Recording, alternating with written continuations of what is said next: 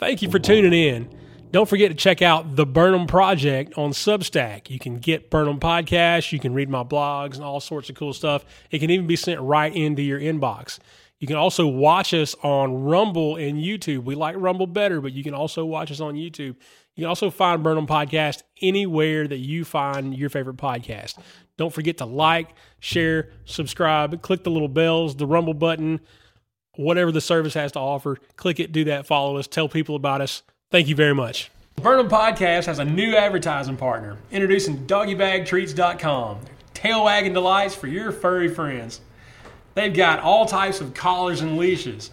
They've got all natural treats, things like minnows, chicken hearts, freeze-dried beef loin. That may not sound good to you, but your dog's going to love it. They've got all natural baked goods, things for fresh breath. They've got peanut butter, banana oat, pumpkin, cheddar bacon, and other assorted treats. They've got pet care items like paw fume, oat soap, and paw balm. You can also make wholesale orders.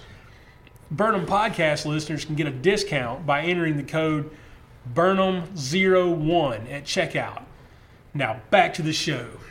So, a couple episodes back, we had some short-term missionaries, some people who had been to different countries and even in our hometown and done things. This episode, we've got a missionary from the Dominican Republic. His name's Craig McClure. He's been down there for 13 years, and he's got a lot of stories to tell. This one was awesome.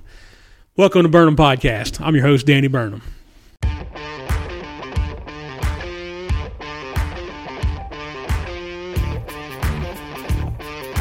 Things change when the light comes on. Yeah, boom. Right, but we're live. We're here with Craig McClure. It's good to have you on. Yeah, Thanks for coming. No, it's my pleasure. So we're going to talk about being a missionary. Okay.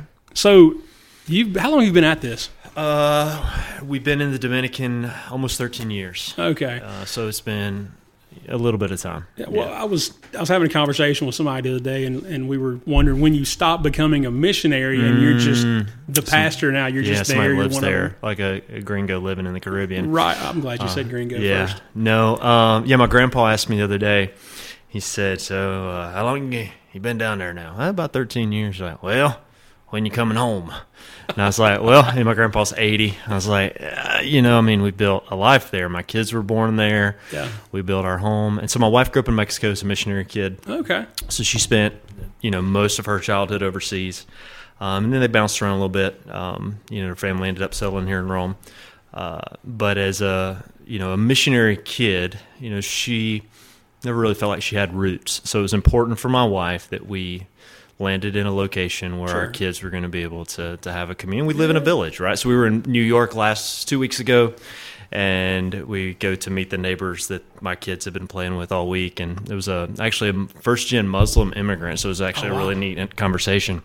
But he says to me, he's like, your kids keep talking about their village and what they do in their village. And I was like, yeah, straight up village. All the way, right? Legit village. So, yeah man. So how do you weren't always a missionary, obviously. You started out as a high school teacher, is this right? Yeah. So full backstory. So like I mentioned, my wife growing up in Mexico. I'm originally from Hiawassee, Georgia, right? So, you folks over here on the west side of Georgia, I'm sorry, from God's country, right? So grew up in Hiawassee, and when Joanna's parents came back to the States, her dad took a church in Hiawassee, right? Mm-hmm. So I was 14. My mom was the teacher of the school. Joanna walks in the front of the school, right? Like if you know anything about Hiawassee, K through 12th, we don't have all these Rome High, Rome Middle, right, Murchie. It's like just Towns County. Towns County Comprehensive School, K through 12th in the county, right? So Joanna walks through the doors, and I am in full, mountain, preppy jock mode with my real tree camo and my skint head. And I grabbed my mom and I said, that girl right there, I'm going to marry her. Just like that? Just like that, brother, full of confidence, and went up to her with that same 14-year-old confidence and said, hey, I'm Craig, and I reckon me and you, we going to get married. And this blonde-haired, blue-eyed girl rattles off something to me in Spanish. Now, growing up in Hiawassee, yeah, come on. I'm like, man, she's Pentecostal. She's speaking in tongues, right? Like, I don't know, what is this foreign language? It's like she loves Jesus, right? So come to find out it was Spanish, and she still won't tell me what she said to me. But you still don't know? No, I just know it took 2 years after that to convince her that, before she'd speak to you in English? Before she's like, who is this boy that ruined my life in a new school? I've never been in an English-speaking public walk in the school, front door. and it's the first day. So, I say that because when, I was a baseball guy, I wanted to play ball. That was my only focus. And then when I started dating Joanna, she's like, now look, we're going to do this. Like, you're going to not be an idiot anymore. You're going to like try hard at school, and you're going to be smart. And so I started studying, and ended up, when I graduated, her parents took me on my first mission trip. I had never been, my dad was a truck driver, so vacation was stay at home because he's on the road all the time. Right. So, took my first trip to Mexico when I was 18, just out of high school. And dude, I don't know, I've told this story 1,000 times, but when I crossed the border in McAllen, Texas, like, it wasn't an audible voice. It wasn't some like weird existential. It was just simply, this is it. Like, this is what you're supposed to do. Again, some people would argue I still don't, but back then I barely spoke English, let alone Spanish, right? So decided to come back, go to school, get my undergrad in Spanish with a focus in Latin culture, spent a couple semesters studying abroad. Joanna followed me, got her nursing degree, and then after college, just really couldn't, nail down what the Lord wanted for us. And so I took a coaching position at Towns County High School, started coaching ball and teaching Spanish. Taught for a while. Yeah, taught. Basically, we just need somebody to fill this spot for a little while. So, Hey, coach, can you jump in? So I did that for a couple years, and then got married and took a church, resigned from my teaching position, started working at a church, and a few years later, we were in Cartersville, then Dominican, man. So there was a church then between. Yeah, I was an associate pastor at a church, then I took a youth pastor job at a church.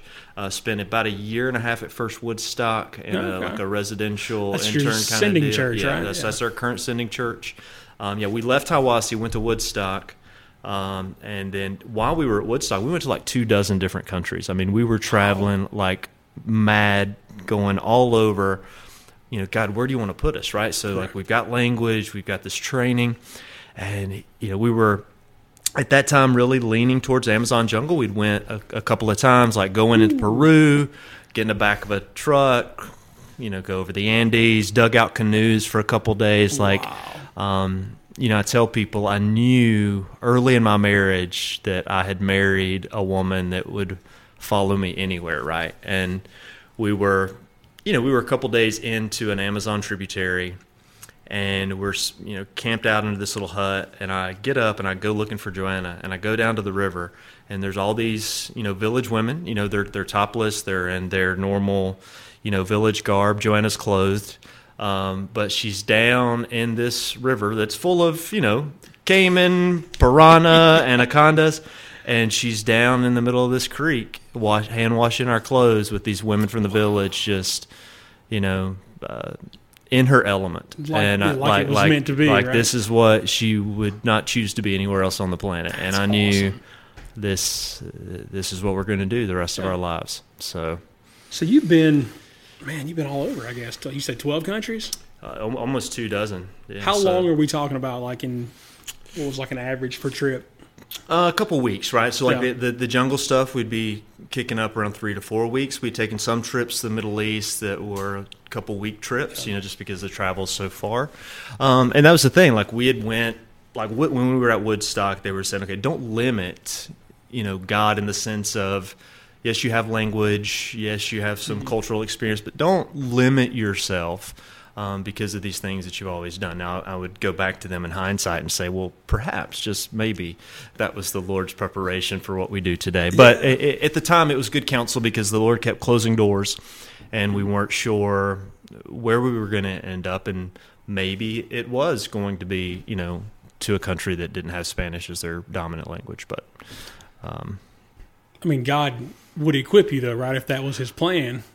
Well, if you mean equipped by preparation, yes, not some, I don't think I'm going to wake up with some kind of dream the next morning and be able to speak, Farsi. But, it's actually kind of funny because the majority of what I do today, like the vast majority of my professional work is writing, teaching, and training Latin Americans to go to these places. So you've gone to a place as a missionary, now you're splashing out missionaries. Splashing out. And so, come to find out that if you take Arabic, for example, the Arabic influence on the Spanish language, there's some, estimated 5,000 words that are parallel between Arabic and Spanish. Physiologically, there's just so many, parts of Latin American culture. In general, obviously, there's nuance and, very unique things about each individual culture. But in general, you're moving hot climate to hot climate. You're moving, communal to other communal versus independent to independent, like Westerners going to those places. Right. And, I think it was 2021. Don't hold me to that exact date, but 48% of missionaries sent out by the evangelical church came from Latin America. Wow. Well, from the global south. We have to include Australia and some of those other places. Oh, okay. But nevertheless, a large percentage. And one of the reasons is they're able to go places we Americans, restricted access countries and whatnot. So that's what I'm spending most of my time doing now, trying to prepare people to get to those areas. Yeah. But me living, in Latin America. Wild. Yes, it's super cool, man. It's super cool. I always want to bring them here and train them and then send them out or whatever. Yeah, I mean, people do that, and what we found is, and it's understandable, right? But a lot of times guys will want to come to the States for their theological preparation, and they get here, and it's just a little bit more comfortable. I mean, and you get, a lot of times, and again, this is not always the case, and God's sovereign over all of it, but the wife sometimes, be like, man, these schools are excellent. And if you're coming from a third world country, particularly not a developed country, because a lot of Latin American countries are, as advanced and developed as a lot of Western countries, but, you come and you have some of these conveniences and some of this health care and education. A lot of times God all of a sudden is calling them to pastor that Spanish-speaking church down the street and go to India. And that's fine, right? Yeah. So that church needs a pastor, too. He needs a pastor, and that's okay. What's important is that they're obedient where they are. Right. But if we can circumvent, that unnecessary step of bringing Latin Americans to the States for education, and we can provide that in Latin American, community without compromising the integrity of the study, and that tends to be what happens is, guys are saying, yeah, I could stay, but the quality of my training is going to be compromised, and so how do we circumvent that? And so that's essentially what I spend most of my time doing today, is trying to solve that problem.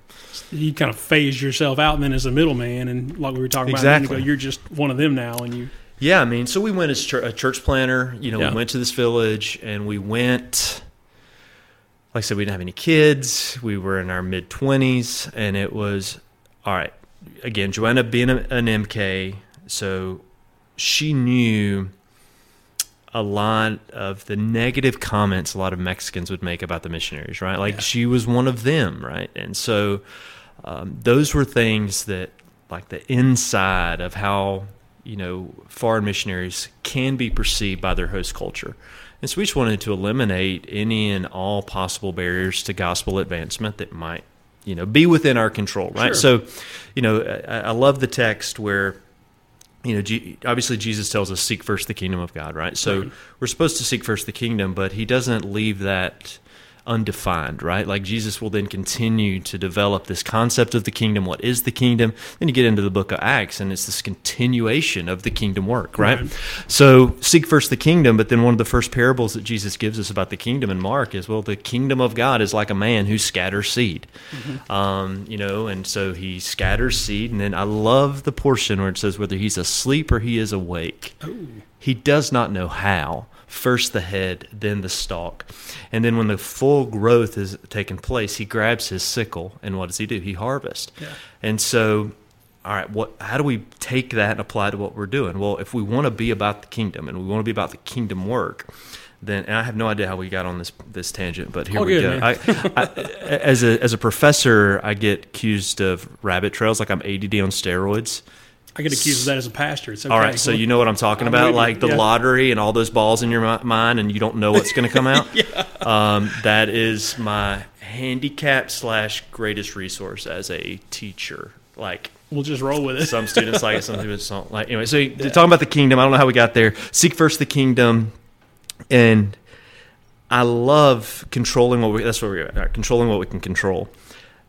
First of all, to seek the kingdom, you've got to scatter the seed, right? Right. We are stewards of the gospel. We are messengers of the gospel. But, the power of God unto salvation is the gospel message, not the gospel messenger, right? And so, as missionaries, we know that the power of what we do is the verbal proclamation of the message. Right. So we got to get that right. So get the gospel right, then have the skill set to communicate the gospel, right? I mean, it is one of the, I would say, frustrating and foolish issues in the missions community, where missionaries believe that they can somehow, some way, be living in an American context or a European context, say what you will. They aren't able to, organically, casually share the gospel in a culture where they speak the language fluently, right? Where they understand cultural cues. They're not even engaged in that, but then they think they can get on an airplane, buckle a seatbelt, and somehow, some way, God's going to give them language and then a full understanding of substitutionary atonement in the process, right? So those are all controllable, right? So we control the gospel, we control the language, but the humbling aspect of the missionary, Jesus says, whether he's asleep or he's awake, he just doesn't know how. First the head, then the stalk. All right, so you don't plant the seed, you're not going to have a harvest. Sure. But if you stand there and yell at it, and you try to get it to look at your Evangel Cube, and you try to get it to repeat after me or look at my salvation bracelet, you can plant that seed and try to get it to do all of these cool, creative ways that we have come to get decisions for Jesus. And I would just argue that if God does move in that way, he moves in spite of that and not because of that. So we can't control the message. We can't control the growth. But when we understand we can't control the growth, there is just this supernatural peace that, all right, I can live in this village. I can eliminate all of these barriers. And all I have to do, now think about it, all I have to do to be successful is rightly communicate the gospel. Mm-hmm. And if God gives growth, because he does say Jesus has a people that transcends culture and time, when God, in his timing, sees fit that at this act in redemptive history where the Holy Spirit of God is, efficaciously bringing about the salvation of those Christ purchased, all I have to do is proclaim that news finished. And whether I'm asleep or I'm awake, I do not know how. The Holy Spirit of God. So, you think theologically, the external call, the internal call, we're only responsible for that external call. And if we get that, then, so my wife and I, we were there for a year, right? Mm-hmm. A year with no conversions. And, I mean, you get it, right? Yeah, you get it. Guys coming up to you, what you doing down there? My Aunt so-and-so went on a cruise to the Dominican Republic. Well, that's nice. I mean, good for her, right? You bring me over for a vacay. But the point is, we judge the success of the Great Commission typically based off of how many people get saved, how many hands got raised. But that metric of measurement is not. As a matter of fact, if you look at the book of Acts, what does it say? The word grew, the word multiplied, meaning that the gospel taking root in the lives of people begins to give birth and begins to multiply, right? I mean, for us, it was live in a village, live among the people, visit them every day, share the gospel with them every day in conversations like we're having right now, not like, hey, I got a cute story I want to share with you. Leave you with a bunch of questions. It's just like, hey, I want to get to know you. And I was praying about your nephew who was sick last week. And, And then just watching God, bring people that pass from death to life, right? It's take heart, your sin have been forgiven, Yeah.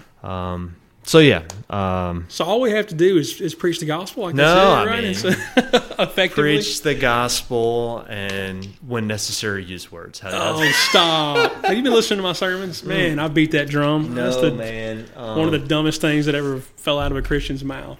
Yeah, and it's it's so foolish, right? Because at no point in time, even if you look at just the word gospel, the faith, you look at these terms throughout the New Testament, it is always associated with some type of verbal communication. Like I had a friend. I gotta be careful saying this one publicly here, not because I'm going to be like martyred, but because I could be martyred for the wrong reason. Yeah. This guy was adamant about not learning the language, right? Like, people are dying and going to hell. We just so basically, you see in the missions community this inclination to compromise on preparedness in the name of urgency. Right. Well, again, I think we go back. That's a theological issue at its foundation. First of all, we believe that if missionaries don't go to the nations, then that somehow, some way will prevent God from accomplishing his eternal work.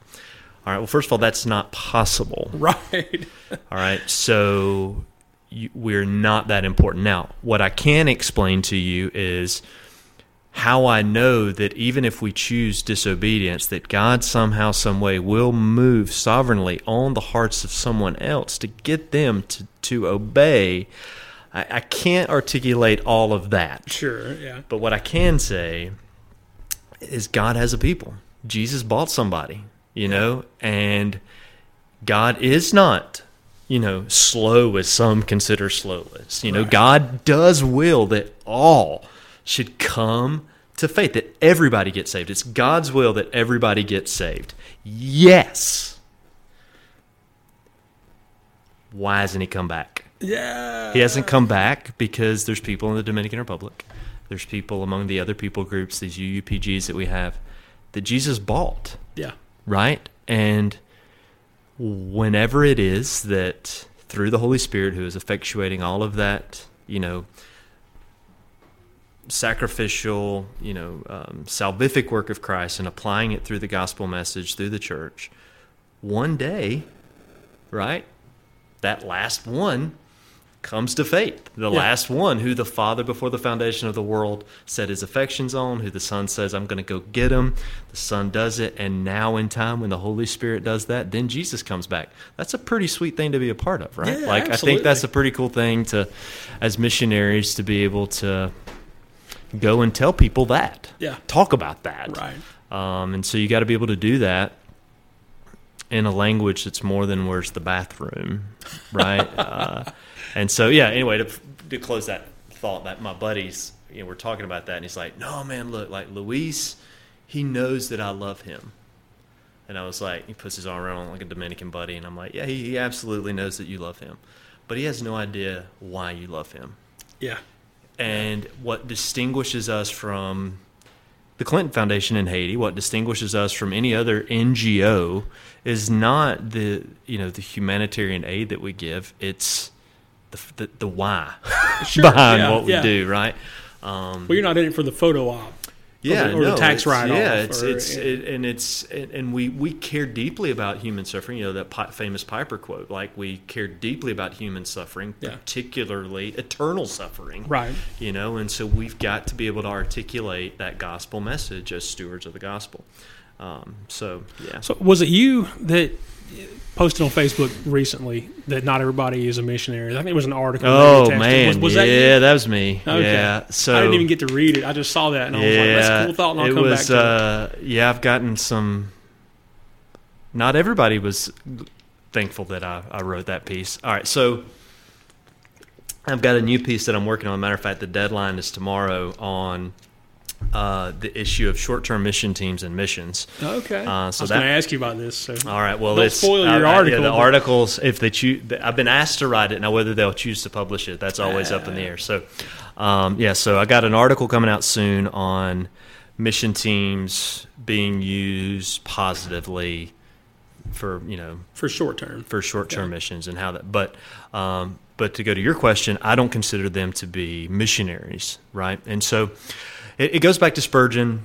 So I got really frustrated a couple years ago. So that's an article that's a couple years old, but for whatever reason, that day, the Gospel Coalition republished that article, Why Not Every Christian is a Missionary, and then later that day, Why There Are No Modern-Day Apostles. So I don't know if something came through the office, and they were like, hey, tomorrow we're just going to make everybody mad. Get them all. But at least I didn't write the Not Everybody's an Apostle article, right? Bless their hearts. Yeah, bless them. All right, so yes, not everybody is a missionary. Now that goes back to Spurgeon.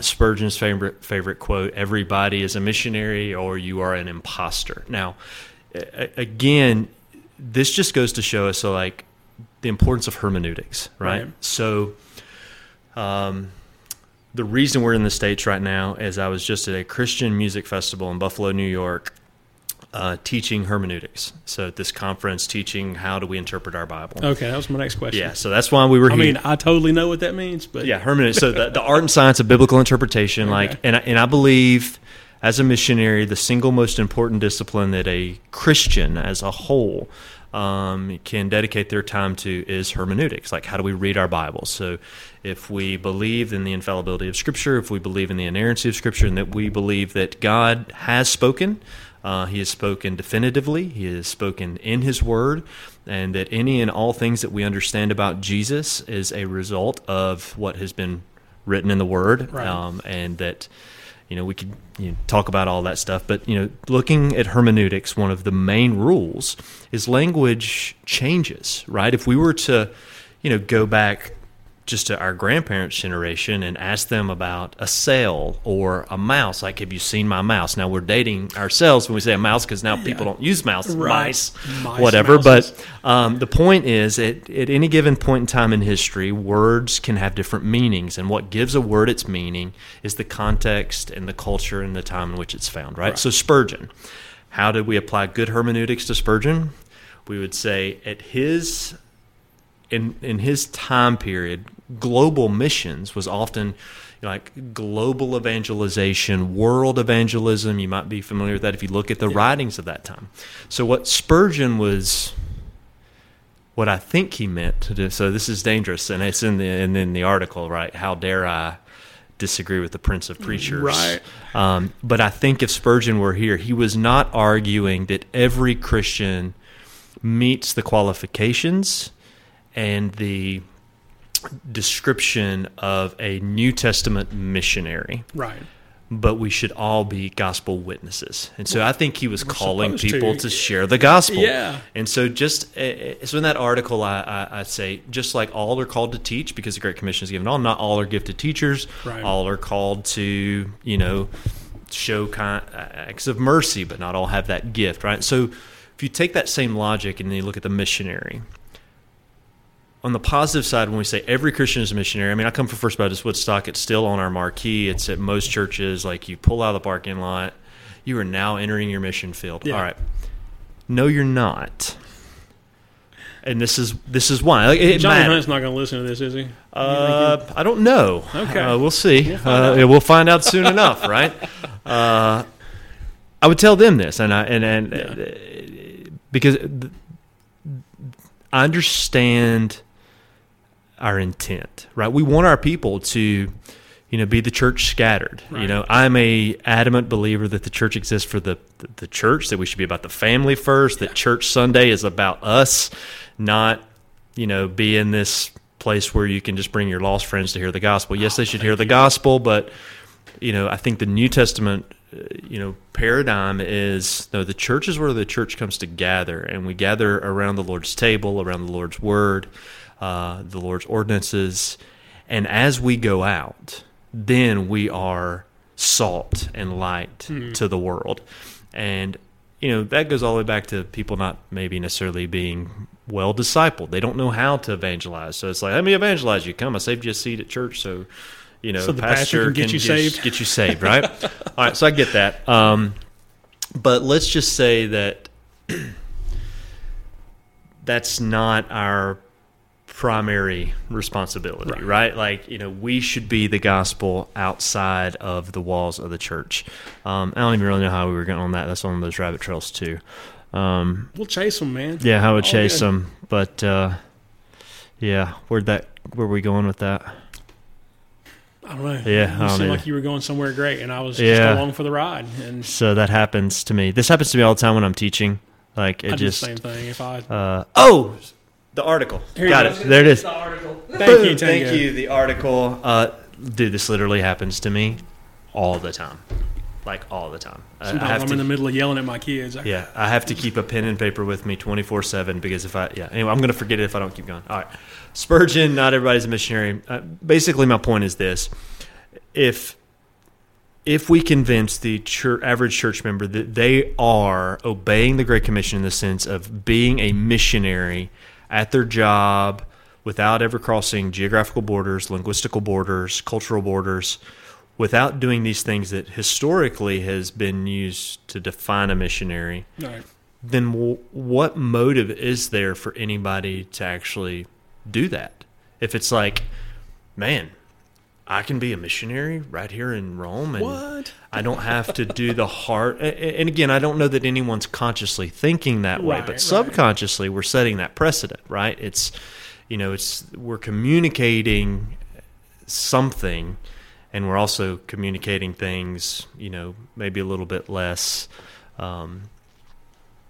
overtly, right? Yeah, so I just don't think that it meets the definition, missio, missionary. Like, where's that come from? We don't have the word missionary. We don't have Trinity either. Hey. But it's a pretty important thing, So missio, one who is sent, comes from apostle, and so if you think of, all right, like the apostolic office, obviously we don't have modern day apostles in that office, but I would say that the missionary fills that apostolic gift, that apostolic calling. Barnabas in the book of Acts was referred to as an apostle with a lowercase a.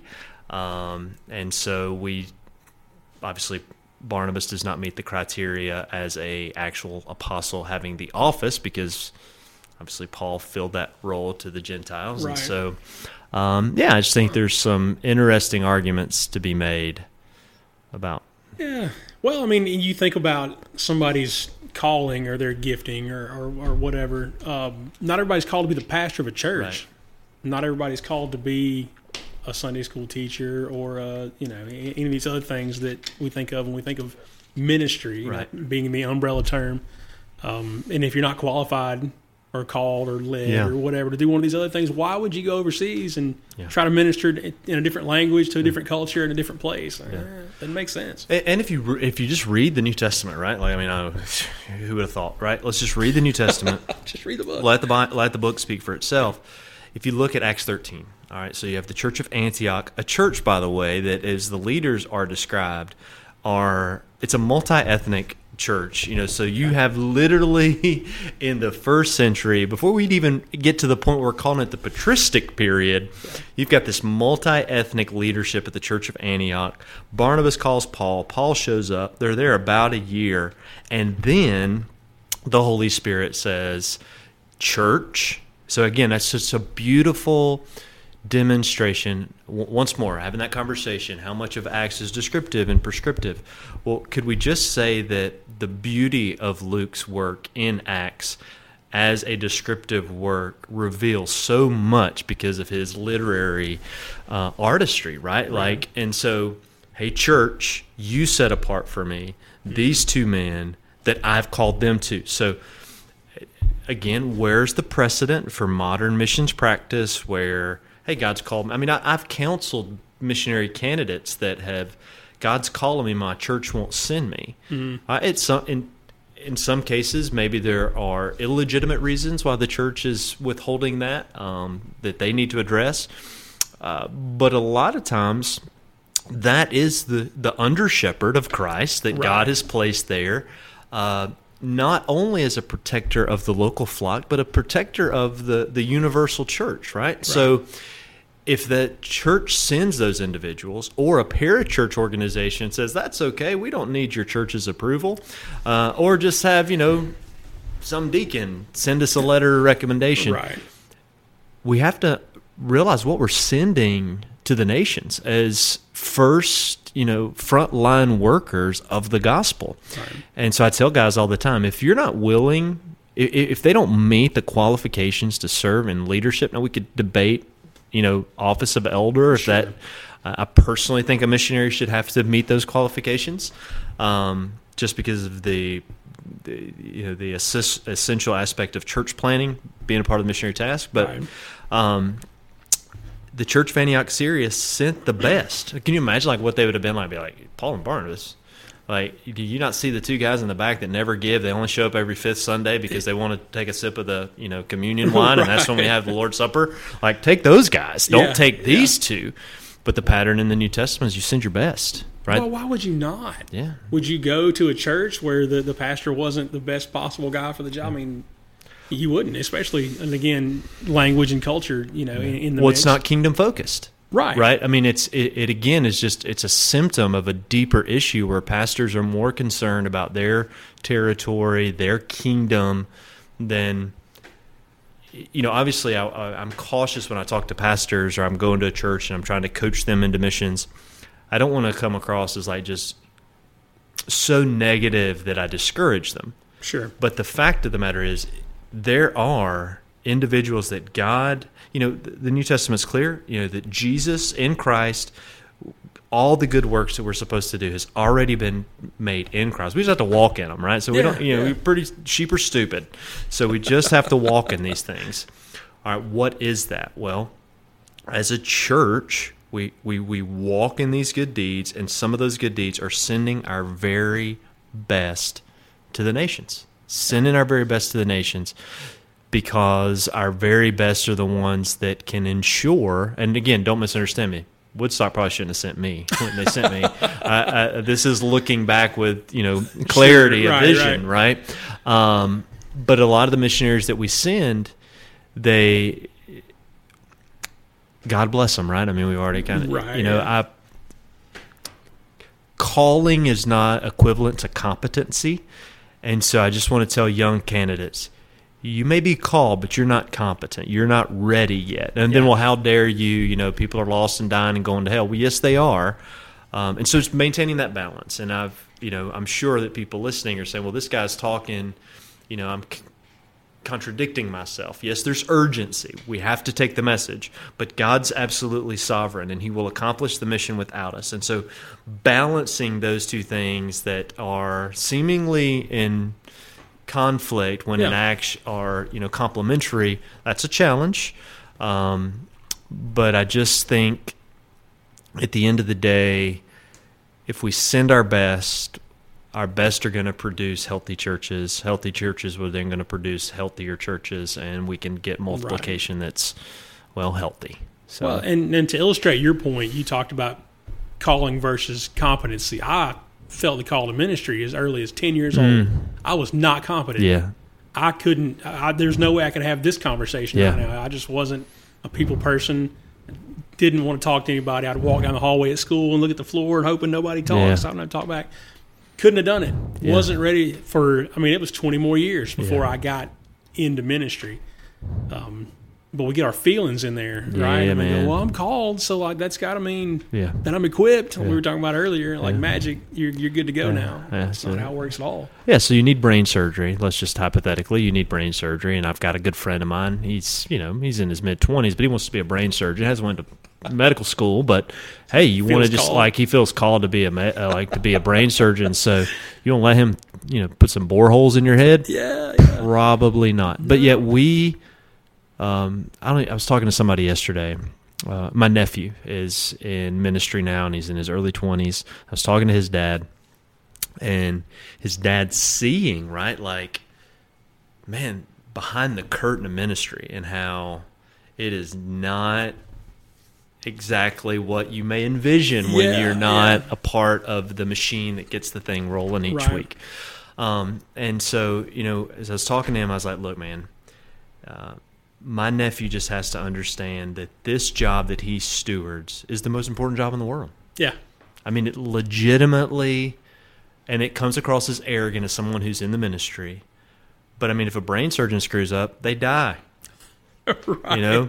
I screw up. Jesus said it's better that I tie, an anvil around my neck and throw myself off in the ocean. So I'm just thinking that if that's the case, that the punishment, Jesus says, if you twist the scripture, all right, you're unstable, you're ignorant, and you do it to your own destruction. Yeah. Not just my destruction, but the destruction of my hearers.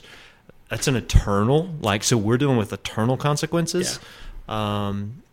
I feel like this, just like sin, right? I'm sure you as a pastor and as a parent, trying to reconcile an eternal damnation for a 60 years, 80 years, 25 years of a sinful life seems to be unfair and unjust, right? And so when I'm teaching hermeneutics, I always walk up to a boy of age, so I don't go to jail for hitting kids, but a young man at least 18 or older, and I'll just walk up and just give him a little love tap to the face. Nothing hard, but enough that it shocks people. Yeah. Right? And so I'll say, all right, why is everybody laughing? Because, inevitably everyone finds it funny. I can't believe Craig did that. And then I say, okay, now let's just imagine that our president walks in this very moment, and I walk up to the president, and I do the same thing, same force, same act, same motion to the president of the United States. All right, what's the outcome? And everybody at me, Secret Service, you never get that close. I'm like, well, you've proven my point, right? We as a fallen humanity, we are limited by time. We can't fathom the glory of the gospel. We can't begin. We would be struck dead in our place if we caught but a glimpse of the full grandeur and glory of Jesus. Yeah. So that's one aspect of it. But on the other side of that, just as we can't understand that, we equally can't understand the wickedness of our heart. That every inclination of the heart is evil from childhood, and that nothing good dwells in me, and that I am dead in my trespasses and sin. Apart from Christ, I am not just a worm, I am less than a worm, right? And you have to understand that. And so when you think about the slap of the face, we don't see eternal damnation as justified because we don't understand the glory of the Lord. And we're focused on our offense and not the one we've offended, right? And so if I smack you on the face, nothing's happened. But if I smack the president on the face, I'm going to prison. It's not the offense that matters, it's the one we've offended, right? We've offended a holy God, and as a result, we are beyond worthy of an eternal punishment. And so, trying to understand that aspect of sin, and just how glorious the gospel is. And again, there's another thing, I don't know how we got there, but we went there. Well, I think we think of our sin, right, and how bad we are, and I'm this bad, and this other person is this bad, and then we have how many bad things have I really done? Yeah. How sinful am I really? And that's our focus. It always comes back to us. Yeah. Instead of the goodness of God, right? Yeah. And it's not just I always tell my people, it's not just a line where everything on this side is good and this side is bad. There's that razor's edge where the truth balance is balanced, but it's that God is so good. Yeah. He's even better than we are bad. He's far beyond, You just can't even, we were walking through Walmart a couple days ago with my two oldest boys, and my 6-year-old, he's like, Poppy, I just don't understand. What are we going to do on the new creation, right? Because, we're good New Covenant theology guys. And it's we're not going to heaven. We're going to be here on the earth. And he's like, what are we going to do? And I was like, Lucas, man, you ever remember doing something great, like the biggest fish you ever caught, and how exciting you are? And then every fishing trip you go on after that moment is you trying to recreate that moment. Yeah. So you're never, as fallen creatures, we never actually experience any pure joy in the moment because we're comparing it to joys in the past, or we even become anxious, like, at a wedding, like, oh, well, this is the highlight, right? It'll, you have your first child. Well, nothing will be that great. So you're almost like an addict chasing your next high. But eternity, man, like, so I just told my kids, and, some theologian can correct me on my errors here, but I was like, Lucas, look, dude, imagine that greatest feeling that you've ever felt your entire life, multiply it by an infinity, and then know that in time, in that moment, nothing you've experienced for the previous million years and nothing you'll experience for 1,000,000+ years will ever be any better. You'll never be more content than you are in the present. Yeah. Right? Like, that is just... And how? Jesus is better. Like the whole book of Hebrews. Like, times previously God talked about it, now Jesus. If Josh would have given us the rest, then Jesus wouldn't come. But Jesus came to give us eternal rest. I just think that's got to be, if you go all the way back to how we started our conversation, those gospel conversations, that's what we're talking about. Yeah. We're just talking about those types of things and not, do you want to go to hell? Because nobody wants to go to hell, right? Like, okay, well, what do you have to do to get out of hell? No, I don't. Was it Paul Washer, somebody smart, said, everybody wants to go to heaven, but nobody really cares if Jesus is there when they get there, right? And I'm like, I want to preach a gospel where people are going to care deeply if Jesus is not there when they get there. Be like, that missionary guy, he lied to me. Like, I want to talk so much about Jesus, he better be there. Oh, man, for sure. So, no, but we've talked a bunch about your background, and then we rabbit trailed a bunch of times. I wanted to bring something up to you while I was thinking about it, and I've had to recycle it about 10 times in my mind. We've talked a lot about language and culture. When you came and spoke at our church, it was 2014, 15? Yeah, I don't long time ago. I'm trying to do the math in my head. But you opened your sermon up with a prayer. And you know where this is going? I think I know where this is going. You just tore into Spanish. Yeah. Like it was instinctual. Not like, hey, y'all, I'm going to pray in Spanish. Like, you just went into it. And I don't know how long you had been, enveloped in the culture by that point. But I was like, man, God hears that the same way that he hears my prayer in English, right? Yeah. And we always think, well, this is the language, right? Yeah. I speak to God in English, and surely that's his language. But it doesn't matter, right? And you're talking about sending missionaries and having been all around the world and these different languages and cultures. And he has a people. Yeah.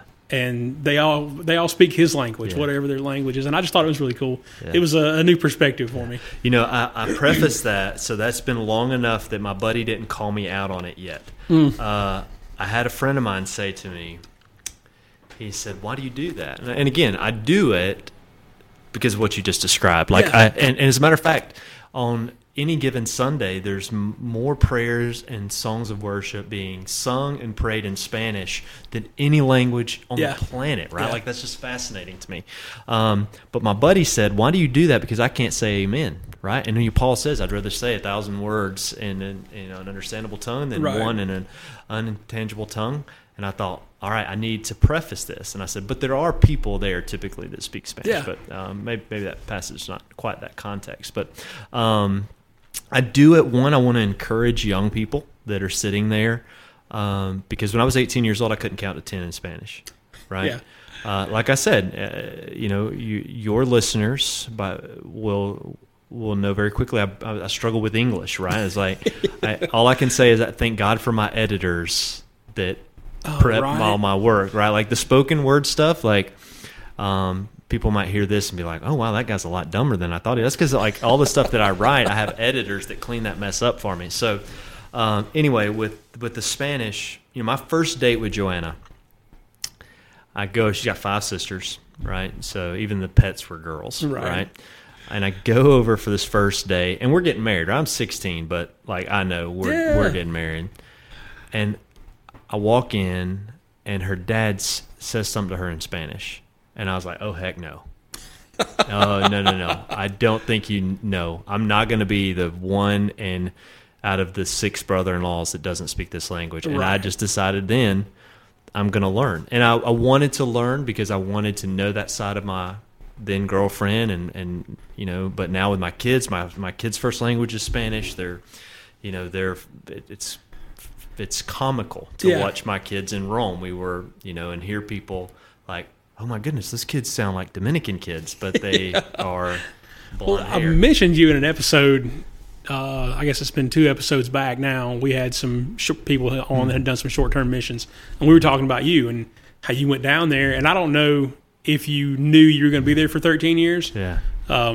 But that your kids had been born there and they speak with English with a Spanish accent, and all those things. And that's a missionary, right? And it's a whole family thing. Yeah, I mean, it's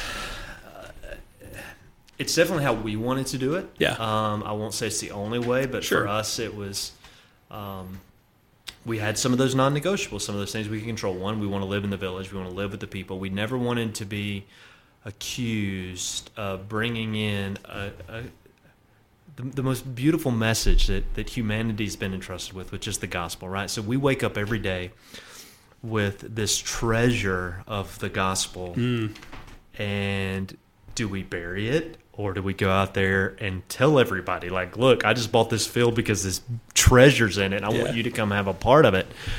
If the gospel is that, I want to be able to articulate that in such a way that the people can understand it. And even as an English speaker, like my first church, the secretary, she comes up. I'm just a dumb jock, right? Like, when I graduated college, my dad's like, "Congratulations, boy.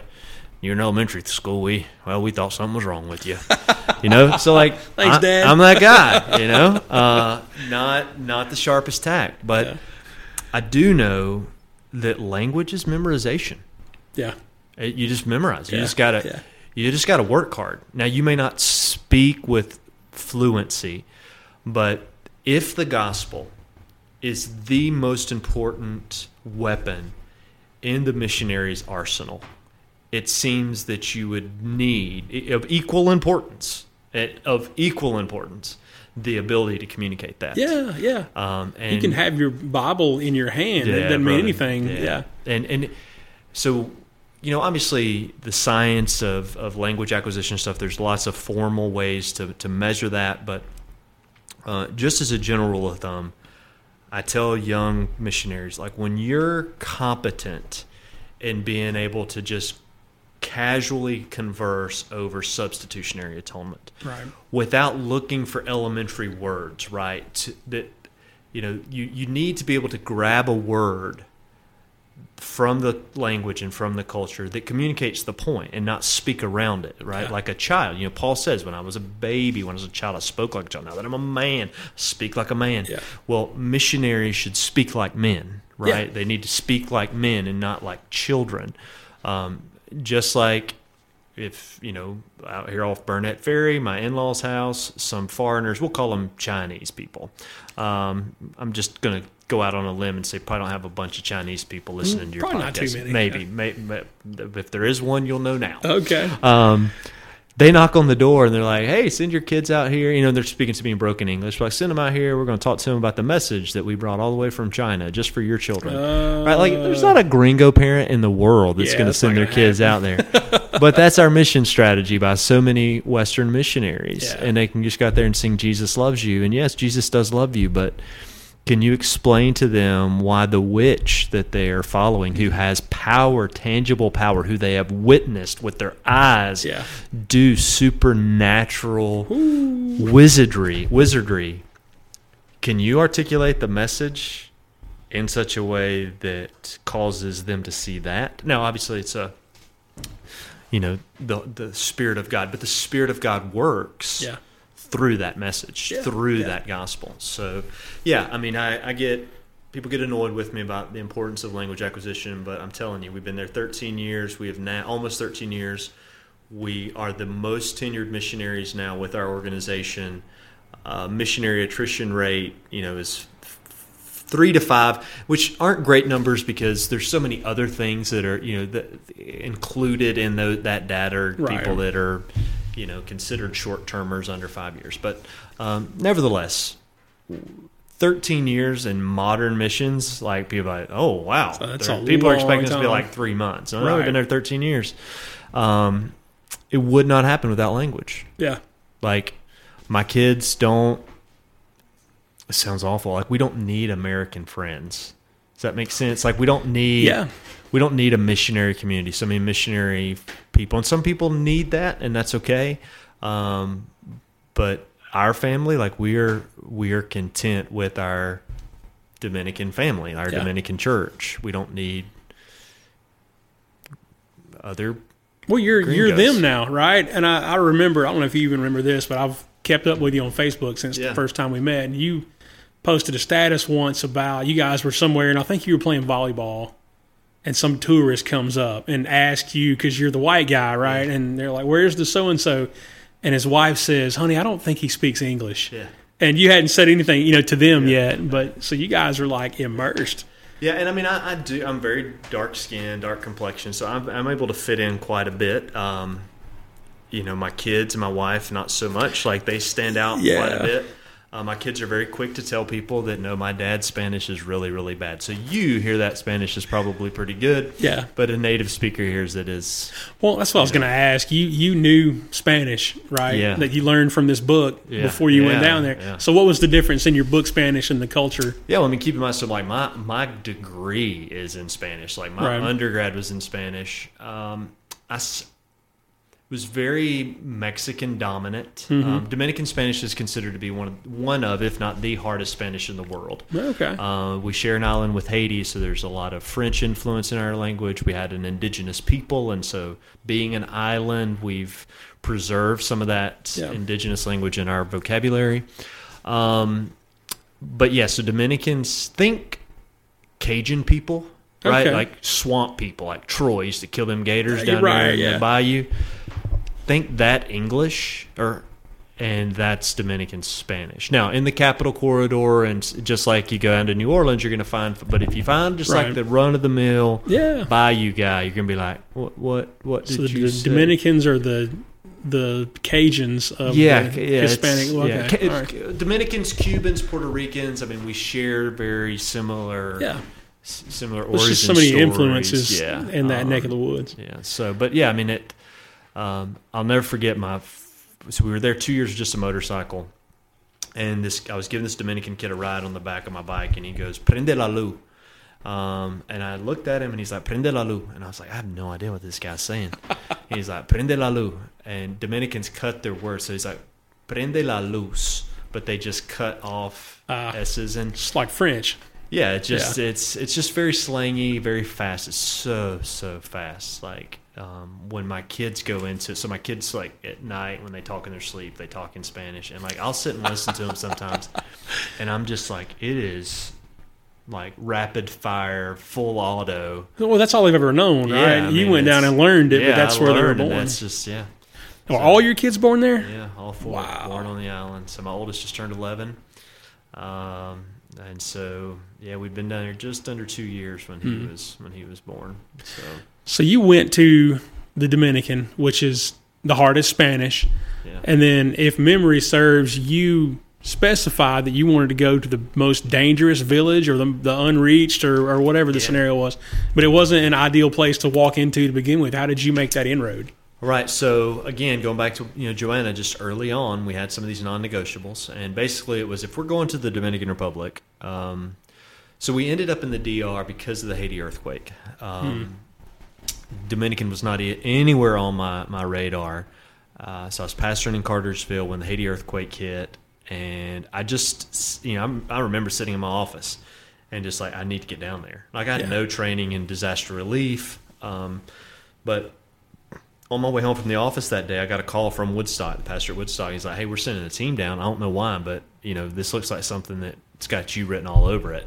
You speak Spanish, right? It'd be fun. Crazy, man, but I feel like I'm supposed to go. Yeah. Anyway, 7 days later, we were there, but we had to travel through the DR. Mm-hmm. And so on that trip, I met there were multiple heads of organizations and NGOs that were trying to get into Haiti on that bus. And so we were one of the first groups to get in.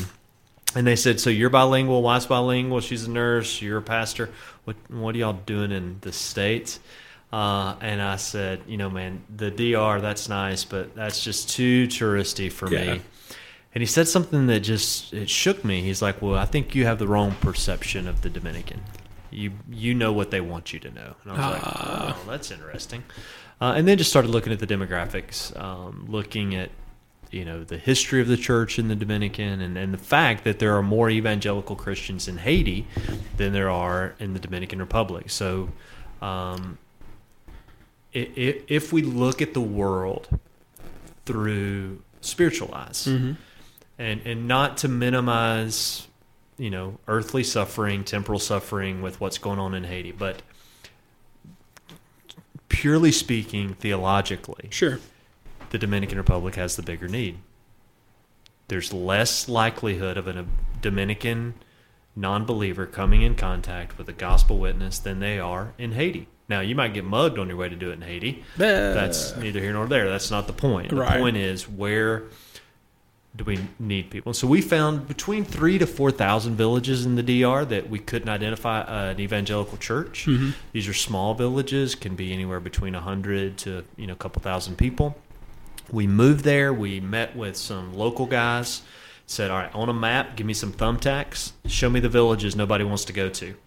They put 3 or 4 on a map, and I said, all right, we'll see y'all later. Jumped on the motorcycle, off we went. When we found the village that we currently live in, my wife was in Mexico. She had left to go do a women's conference with her mom and translate.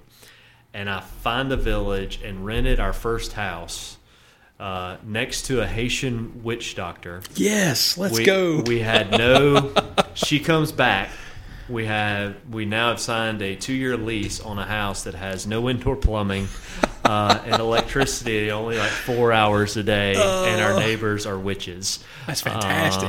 And you're missionaries now. Yeah, we were killing like 40 massive cat-sized rats in our house a month. We would have dinner with the spear gun, like you spearfish with. Yeah. Like cocked and loaded at the table, because I can't legally own a firearm in the DR, so I'd keep my spear gun. I'd shoot rats as they'd run across the kitchen table. And so we lived there for 2 years. That's where our first son was born. My wife would go out at night and try to find water to bathe him, heat up water. And yeah, I mean, that still to this day, right? I was running, I run a lot. And so it's like my daily thing. This SUV pulls up beside me maybe a month ago. And anytime that happens, you get a little anxious, right? Like, you're a white guy running the DR on these isolated roads. So I'm a little nervous. Rolls the window down. It's a lady. I'm like, whew, all right, at least I got a fighting chance. Right. And she says, hey, are you Craig? And I'm like, yeah. She said, do you used to live in this village? And so the village that Joanna and I originally lived in was about 2 miles from the village we serve in, but there were no houses to rent, right? Like, you sleep in the barn, right? So we had to rent a house in a closer village where we could build. Anyway, this woman says, hey, you probably don't remember, but and she told me the name of the young man. She's like, I've got a picture of you with him. Pulls her phone out, and it's me probably 10, 11 years ago with this little boy. And she said, he was my neighbor. I recognized him. And she said, you used to tell him he can be anything that he wants to be, that he doesn't have to stay in this village. And now he's playing AA ball with the Rockies. She called him on the spot and said, hey, I'm here with Craig. And, yeah. And you're being what you want to be. That's being awesome. What you want to be. Yeah, super cool, man. Yeah. Super cool. So you're talking about a whole way of life, right? And taking an entirely different mentality there, because if you hadn't told him he could be anything he wanted to be, he probably wouldn't have known that. Well, I certainly think that it is, if you look at church history, where missionaries go, missionaries typically start schools, hospitals and clinics. And as a missions guy, right? I mean, this is what I do, right? This is my thing. I'm excited to see missionaries moving away from what, in the turn of the, 20th century we called mission stations, like the Adoniram Judson guys. Yeah. We don't do that as much anymore. we've rightly corrected and are focusing on churches, and churches being that epicenter of humanitarian relief for their communities and not the missionary. Right. So, disclaimer. That being said, I do think that God's means of, helping his people flourish, right? Which is what, the side of eternity, we are to flourish, sure. Right? But that flourishing doesn't necessarily mean health, wealth, and prosperity. It's flourishing in who God has created us to be in Christ. And for some of us, that's AA ball for the Rockies.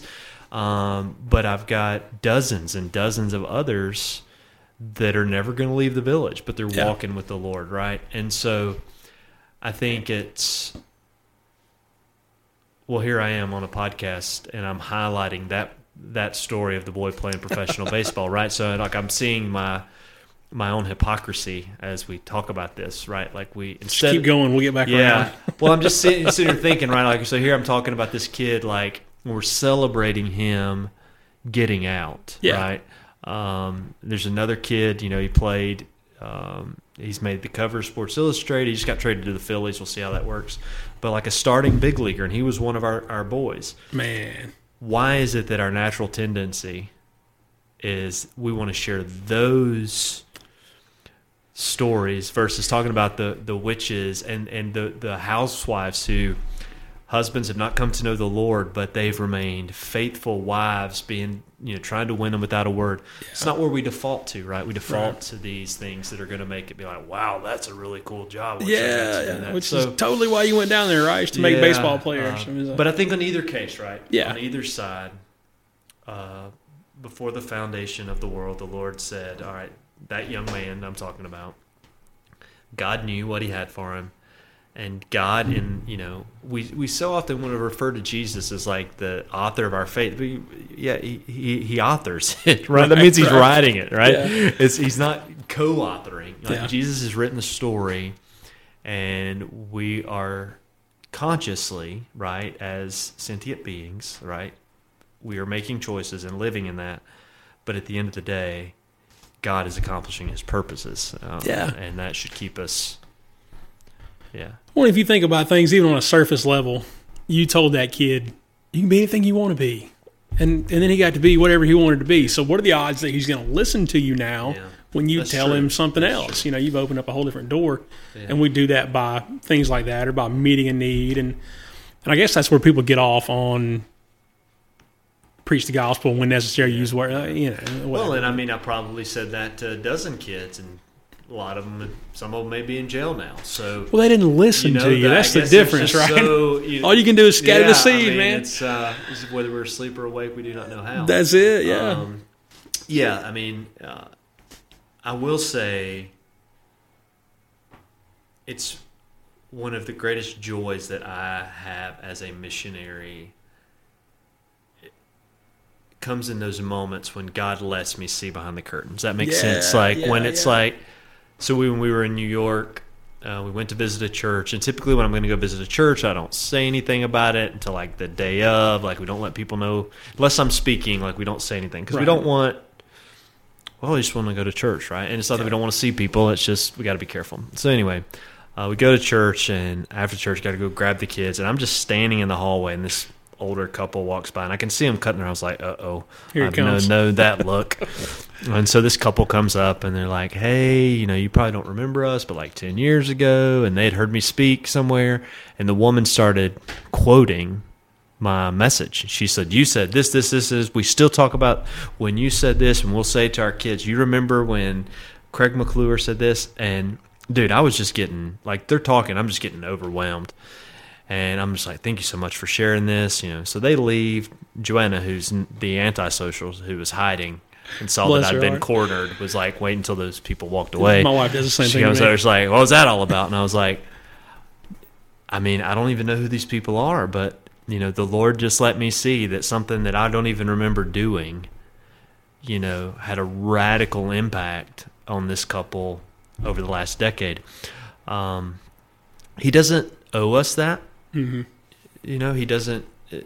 I would like to think that I'm going to preach truth. I'm going to proclaim the gospel even if there's no conversions, even if there's never a church plant. Right. But man, the Lord must know my heart better than I know my own heart. Yeah, obviously, that He lets me see some of those things. Careful with things like that. It's hard for me to accept a compliment about, it's a good sermon. I liked when you did, especially if it's something specific. And then I go, it was a good sermon, wasn't it? And it should be. And I should feel confident when I'm preaching. But at the same time, like, we got to balance the ego. Yeah. Versus you don't want to be on preacher sneakers. Right. Like, you don't want to be trending on Instagram because of some, because you got some cheesy soundbite. Yeah, you got some kind of, God broke the law for love or something. Bless his heart. Bless his heart. Hope he finds Jesus one day. Yeah. No, but you're right. I mean, I actually asked a mentor of mine not long ago because I struggle, and my wife is the best. Like, no, Craig, like, let people say things to you. Like, that's the Lord is encouraging you that way. But I asked him, I was like, how do you, like, step off a platform and then when somebody comes up and compliments you, because I find that I feel dismissive of them when I'm just like, oh no, it's the Lord. And I'm like, if somebody says that to me, because I have people in my life that it's always like, oh, the Lord, the privacy of our home, like, man, they just Jesus juking everything. Like, oh, Jesus, my homeboy. It's like, oh, the Lord. And I'm like, no, your car didn't have a demon. Jesus didn't resurrect it from the life. Dude, you forgot to put gas in it, right? Like, quit over spiritualizing this. So I don't want to be that guy, right? And be like, oh, that sermon, yes, the Lord really spoke. And he just said, just like shoot straight with him. Just be like, hey, you know what? I'm just grateful that the Lord has given me that gift and that it worked. And then end it by saying, would you just pray for me? Because this is one of many opportunities that I have to speak. Would you pray that God keeps me humble and that how He ministered to you through what I said, that He'll continue, and just trying to, receive it as a gift from the Lord, right, from the church, without becoming, one of those guys. Well, let's test it out, because I remember you and I had a conversation in the parking lot at Castle Baptist Church, and I was wrapping my brain around the idea of being in ministry, and you said you have to square with yourself on this and ask yourself ahead of time, even, would you rather stand before God with a failed ministry or a failed marriage? Man. Okay. And I struggle with that, because every time the phone rings, I want to run out with my cape on, and go be super pastor or whatever, when I've got family at home that need dad there. But it's always there. Anytime there's something going on, I think, well, what would Craig do right now? Yeah. Well, so I stole that from somebody. It's been so long I don't remember. You mentioned a name, I think, and I couldn't tell you who it was. I'm Baptist to the core, so I have nothing original. I stole it from somebody. I quote it the first 3 times. After that, it's mine. That's it. Yeah. Right? Doesn't matter who said it before you. Neither one of us remember. As far as we know, it was you. And so, that. And now that I've had kids, that continues to be my anthem, right? And again, I have the opportunity. I train pastors, missionaries. That's what I get to do for a living, right? So, marriage and family is one of the number one things that comes up. And again, the saying is, I'd rather stand before the Lord with a failed ministry instead of a failed marriage. Now, honestly, I'd rather stand before the Lord with a marriage and a ministry that flourishes. Right. But the only way that can happen is if my marriage flourishes first. And so just remembering, all right, if marriage is the great metaphor, right? Like, it's hard for me. And again, I think it was yesterday I was talking to one of my kids about this. I deeply love their mother. Yeah. Right? Like, I pick Joanna in every possible universe. Like, let's just say that there are multiple universes and that there are aliens on other planets. Wrong podcast. But next time. Let's just say if I could do it 1,000, I pick their mom every time. I pick Joanna. But then Jesus says, in eternity, we're not going to be married. Like, no, she's not going to be married to any of those guys because, well, why? Marriage has served its point. Then you jump to Ephesians, and Paul's like, this was hidden for ages. Like, they never understood it. What? That this marriage from the Garden of Eden was pointing to the gospel before sin entered the world. That first marriage institution, before there was sin, God was pointing us to the gospel and pointing us to Jesus. And if eternity will be better with me not given to Joanna in marriage. I mean, any tool that I have acquired in my 40 years on this planet to help me understand things fails me in that moment, right? Yeah. Like I can't go there. I don't understand it. But if that's what marriage is that ultimate, essentially, temporal image of Christ and his church, then that better be my priority, right? That should be what I focus on. And the truth of the matter is, I've been in a few churches. I've pastored at a couple different churches. Guess what? Joanna always goes with me. Yeah. Those church members don't.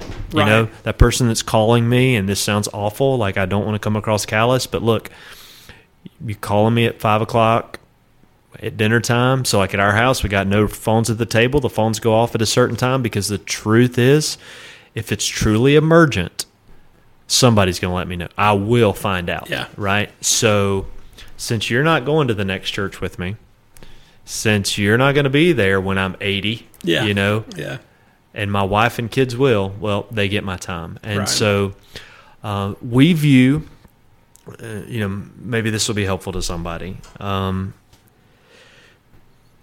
windows of time. So seasons of life. You can codify it however you want to, right? But I understand that at this season, every yes that I say is a no to something that I'm saying. I'm saying no to something at home, right? So you asked me about this podcast. I said yes. Yeah. All right. That's a night away, not having dinner. So I said yes to you, and I inadvertently said no to my family.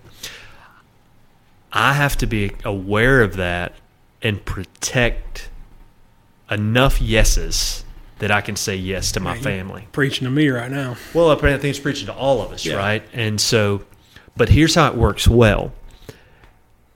If we, as the spiritual leaders, whether that we're full-time ministry or just pastoring our homes, if we do it well, right, and we prioritize our marriage and our families, Joanna, and you know, so in my case, my wife and my children will not have a hard time giving me the yes. Oh, yeah, Dad's going to do a podcast tonight. Yeah. That yes comes easy because they know that they're getting their yes. And so for me, I try to talk about those times. I think I got this from Piper, where during the day, I divide my time into 3 parts: morning, afternoon, evening. My family gets one of those segments every day. Yeah. And depending on where my kids are in the stage of life, that could be different. You know, school age, maybe it's an evening that they get that time. And then one day a week, my family gets 3 uninterrupted sessions, which means that could be a Monday for us. You know, I have flexibility in my schedule. Maybe it's a Saturday, but my family knows they're getting the whole day. And so, and again, I don't know where I got this from either, but it's been very helpful over the last few years. I want to be actively present and not passively present. I just found that it's easy for me to give so much of myself to the ministry. When I get home, I'm present, but I'm passively present. Yeah, in the house. I'm in the house, but like and boy, do we fail at this more than we succeed. But I just want to be actively present when I'm.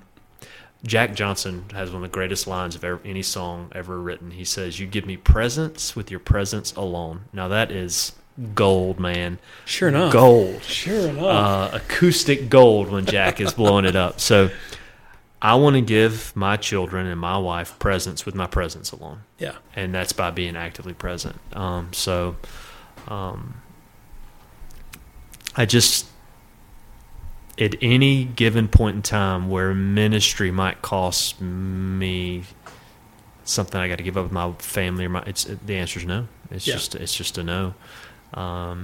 We could have probably taken big churches by now. You know, like there's many opportunities we could take, and it's just like, man, that's a no to my kids here, here, and here. A no to my wife here, here, and here. I can't do that. It's our first church, right? Our home, our family. Yeah.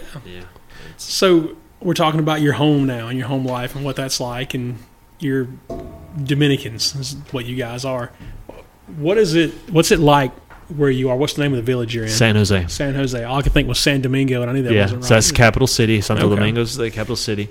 We're in a small village called San Jose. I would throw 300-400 people live in the village. Mm-hmm.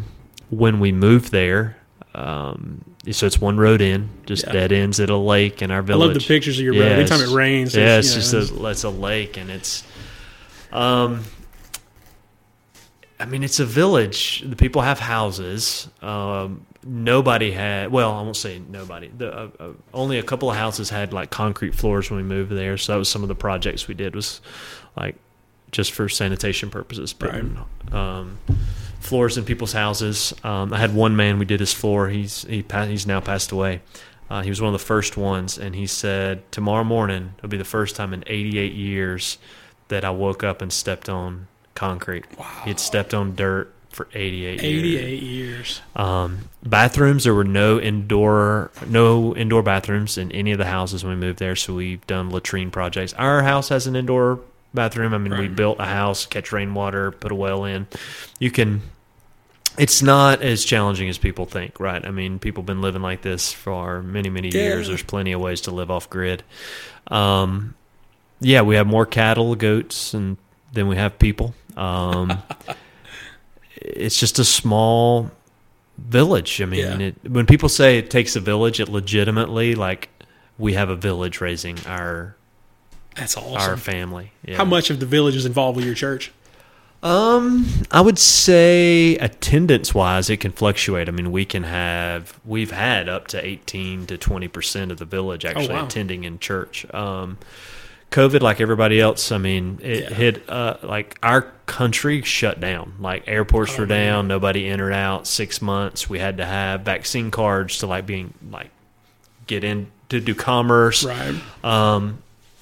It was a tough thing, and so the convenience of just attending church, we changed our services because of the curfew laws, and that really hurt us. But I would say, there's a couple dozen believers. The cool thing is, like, generations of believers. Yeah. Right? So we've been there long enough where disciples ended up marrying other disciples, and they've had kids, and so, like, we'll get together for something in the middle of town, middle of the village, and there'll be 5 or 6 families, and they're all people that, came to know the Lord since we got there, fell in love, got married, having lots of babies, raising babies in the faith, raising babies in community with the church. Yeah. It's a cool thing, man, to just be able to. So many missionaries leave before they get to see that. Yeah. You'd think about a year or maybe even 5 years is not long enough to see something like that. Yeah. Well, they say it like an American pastor. I think Lifeway's got some stats out there that 5 years for an American pastor to be accepted into an established church. Yeah. For us, when Joanna got pregnant with Joseph, everybody thought we were leaving. Like, oh, well, pregnant, she's leaving. And it was her mom who said, hey, you live here, you should consider having it here. Like, well, no missionaries have their babies in the Dominican Republic. Right. But okay. And Joanna was just, that's what I'm saying, man. Like, she was gung-ho. So right up until the moment of birth, everybody's like, y'all are leaving, right? Like, y'all are leaving, having the baby. And that's 6 months, right? So you leave, then you got to wait for the baby to be born. You got to wait for a birth certificate. You got to wait for a passport. Right. So you pop out 4 babies over the course of a few years. That's a significant amount of time off the field. But our children being born there, our village people will tell you, like, I will always be a foreigner. I will never be one of them. Yeah. But my kids, like, it's funny. People say, like, they just want to close their eyes and listen to them because you're like, whoa, didn't expect that. Right. Yeah. Your blonde-headed, blue-eyed kids, you don't really. I look forward if we do return to the States one day. I'm sure we will. Having learned and experienced what we've learned and experienced about community, living in a culture that values, like, family generations, right? So you think Latin America, like grandparents, parents, grandkids, all in that one big unit. Yeah. we've learned a lot about what the first century church must have experienced. When Jesus talks about let the dead bury the dead, hating your mother and father, it's just seeing that family relationship within the church. You're talking about language earlier, the diversity of language. I just think it's such a beautiful thing that, the Tower of Babel, sin, right? Sin, God creates languages. God chooses a people, brings a people into a promised land, disperses a people into exile outside of that promised land. But as a result of that exile, you now have these little synagogues that pop up all over the diaspora where there's multiple languages being taught and understood by, people in exile. And then the Great Commission is literally, hey, all those people that I scattered, go gather them. Yeah. And the reason is that diversity was necessary, just like sin was necessary in the garden for us to have a fuller understanding and appreciation of the scope and depth and when Paul says in Ephesians, where he's praying for the Ephesians, those 2 Ephesian prayers, Paul's asking for the impossible. Like, give them understanding of the or give them comprehension of the incomprehensible, right? Yeah. And that's what, thinking about language and diversity, all of that had to happen just to give a little bit clearer image of the glory, the multifaceted glory of God. I just think that's... What do you think about the plan of God, start to finish as far as we think of it, and all the things, those things all happen leading up to you going to this place with this language and these people. Yeah, and I mean, we are the ends of the earth, right? Like,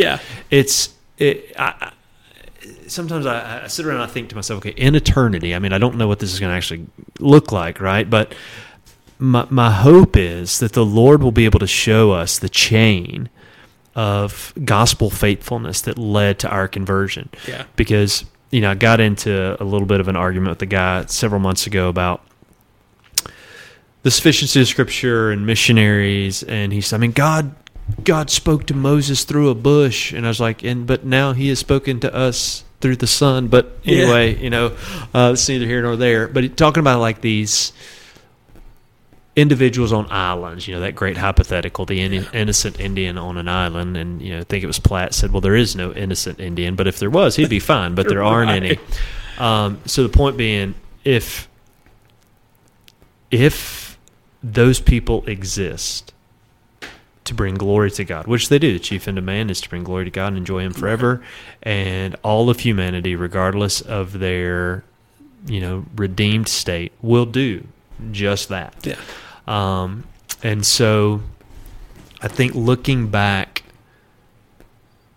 at how, a kid from Hiawassee, Georgia, all white county, and now raising babies where I'm only white guy within like a 40-mile radius, I look forward to the day when I can say, Jesus, can you just give me some insight? All right, from birth of the church, because we're good New Covenant theologians, right? Like, since the New Covenant birth of the church, what's my story? Yeah. Like, what? Who begat who? And show me that generational chart. Yeah. That led to me. Right? Yeah. And then, God will probably give us the opportunity to see the generational chart that comes after us. Yeah. And that, too, is a pretty humbling thought. Yeah. Right? Does you think about stop with me? Yeah, there were people that came down to you, and then are there people that come after you, and how many? Yeah. Where are they? And, because you're sending people out all over the world now. Yeah, yeah. So what a I don't know. This a responsibility is an understatement. It seems. Yeah. Well, I think it just it goes back to people can respond in a couple of ways. One can be obviously arrogance, which is our natural. Default position. We've actually done a really good job. Thank you for noticing. It took y'all long enough to see how great we are. So you have that aspect. I try to intentionally just sit back and say, He could do every bit of this without me, right? Yeah. Like, talking about accepting compliments, one of the ones I don't take is when people with good intentions, sure, but bad theology, come up to me and they're like, "Man, thank God that you went down there, Brother Craig. Because had you not gone down, I gotta be careful. If I'd have died it is as much as it feels like it's just us talking. It's not just us talking. I gotta be a little careful here. Not that I would not be wholly outside of in the privacy of my home, but right. Oh, Craig, had you and Joanna not gone this, and I'm like, no, listen to me. That individual, it's KK. I can start naming these names. Every single one of them had their name written before the foundation of the world. Yeah. And it was God's pure pleasure, according to his good pleasure, all right? In love, he predestined us. So God, and I think that all missionaries need to start here, right? So we talk about language acquisition is important, but this is what you got to be able to communicate, right? So knowing, all right, before time began, God looked through eternity and he set his affections on a people, right? Just like I looked at Joanna and I set a particular love on her, does not in any way diminish the love I have for other people, for other women, for other individuals. It is simply to say this love for her is particular. And God did that for a people before the foundation of the world. So God the Father acted, right? Yeah. God the Son, when the Father, in obedience to the Father, came, and I think this is where we get missionaries make big mistakes. When Jesus entered into time with a precise mission, not an uncertain mission, right? There was, eternal certainty in that which he would accomplish, and I think we minimize the glory of the gospel when we say things like, well, Jesus died on the cross and he didn't know if anybody would believe. You know what I'm saying? Like people hear that kind of stuff, or, Jesus loved you this much, he stretched out his hands and all that stuff. I understand where you're coming from, why you want to say those things, but in fact, by doing so, you have reduced God down to some lonely, decrepit person who is just softly meekly, and tenderly, safely come over here to me. When in fact the meta narrative of Scripture says something entirely different, right? Yeah. Like Jesus came and died for a people. Yeah. All right, now the church, the Holy Spirit. 4 minutes. Okay. Can you close this up in 4 minutes? Yeah, I can. Okay. No, you're fine. So Jesus, the Holy Spirit then coming for that third and final act is his, effectuating, right? Like he's, that the gospel was sufficient enough to buy everybody, to purchase everybody, but, precise enough that it is, applied to every single individual that Jesus bought, and every single individual that God the Father intended to save. Not one more, not one less, every single person. The mission is finished in the sense of it is done, to telestai. Nothing left to do except that Holy Spirit who is now canvassing the planet through the church and saying, all right, you. Wish I knew who those people were. I don't. Right. It's probably better that I don't. I might not try as hard on, just like reserving my evangelism for the chosen. So we're down to 3 minutes now. All right. So your money all comes from somewhere. How do you? How do people support you without money? All right. You got to. Got to go missions and money. Score International, scoreintl.org. You can Google us. Most people communicate with me on Instagram, so Craig D. McClure on Instagram, or Facebook if you want to shoot a message, tell you how to give that way. Might be a day or two before you get back, but that's okay. That I am, now that you bring that up, I only have certain days during the week when I respond to communications, and so that would be I wild, got you. But, I got you. Yeah. Well, cool. We'll wrap it up right there because we got 2 minutes left, and we still got to record a 30-second intro. All right. So thank you for coming on. My pleasure, guys. God bless you guys. We love you. See you next time. Awesome. Thank you for watching Burnham Podcast. Don't forget to like, share, and subscribe.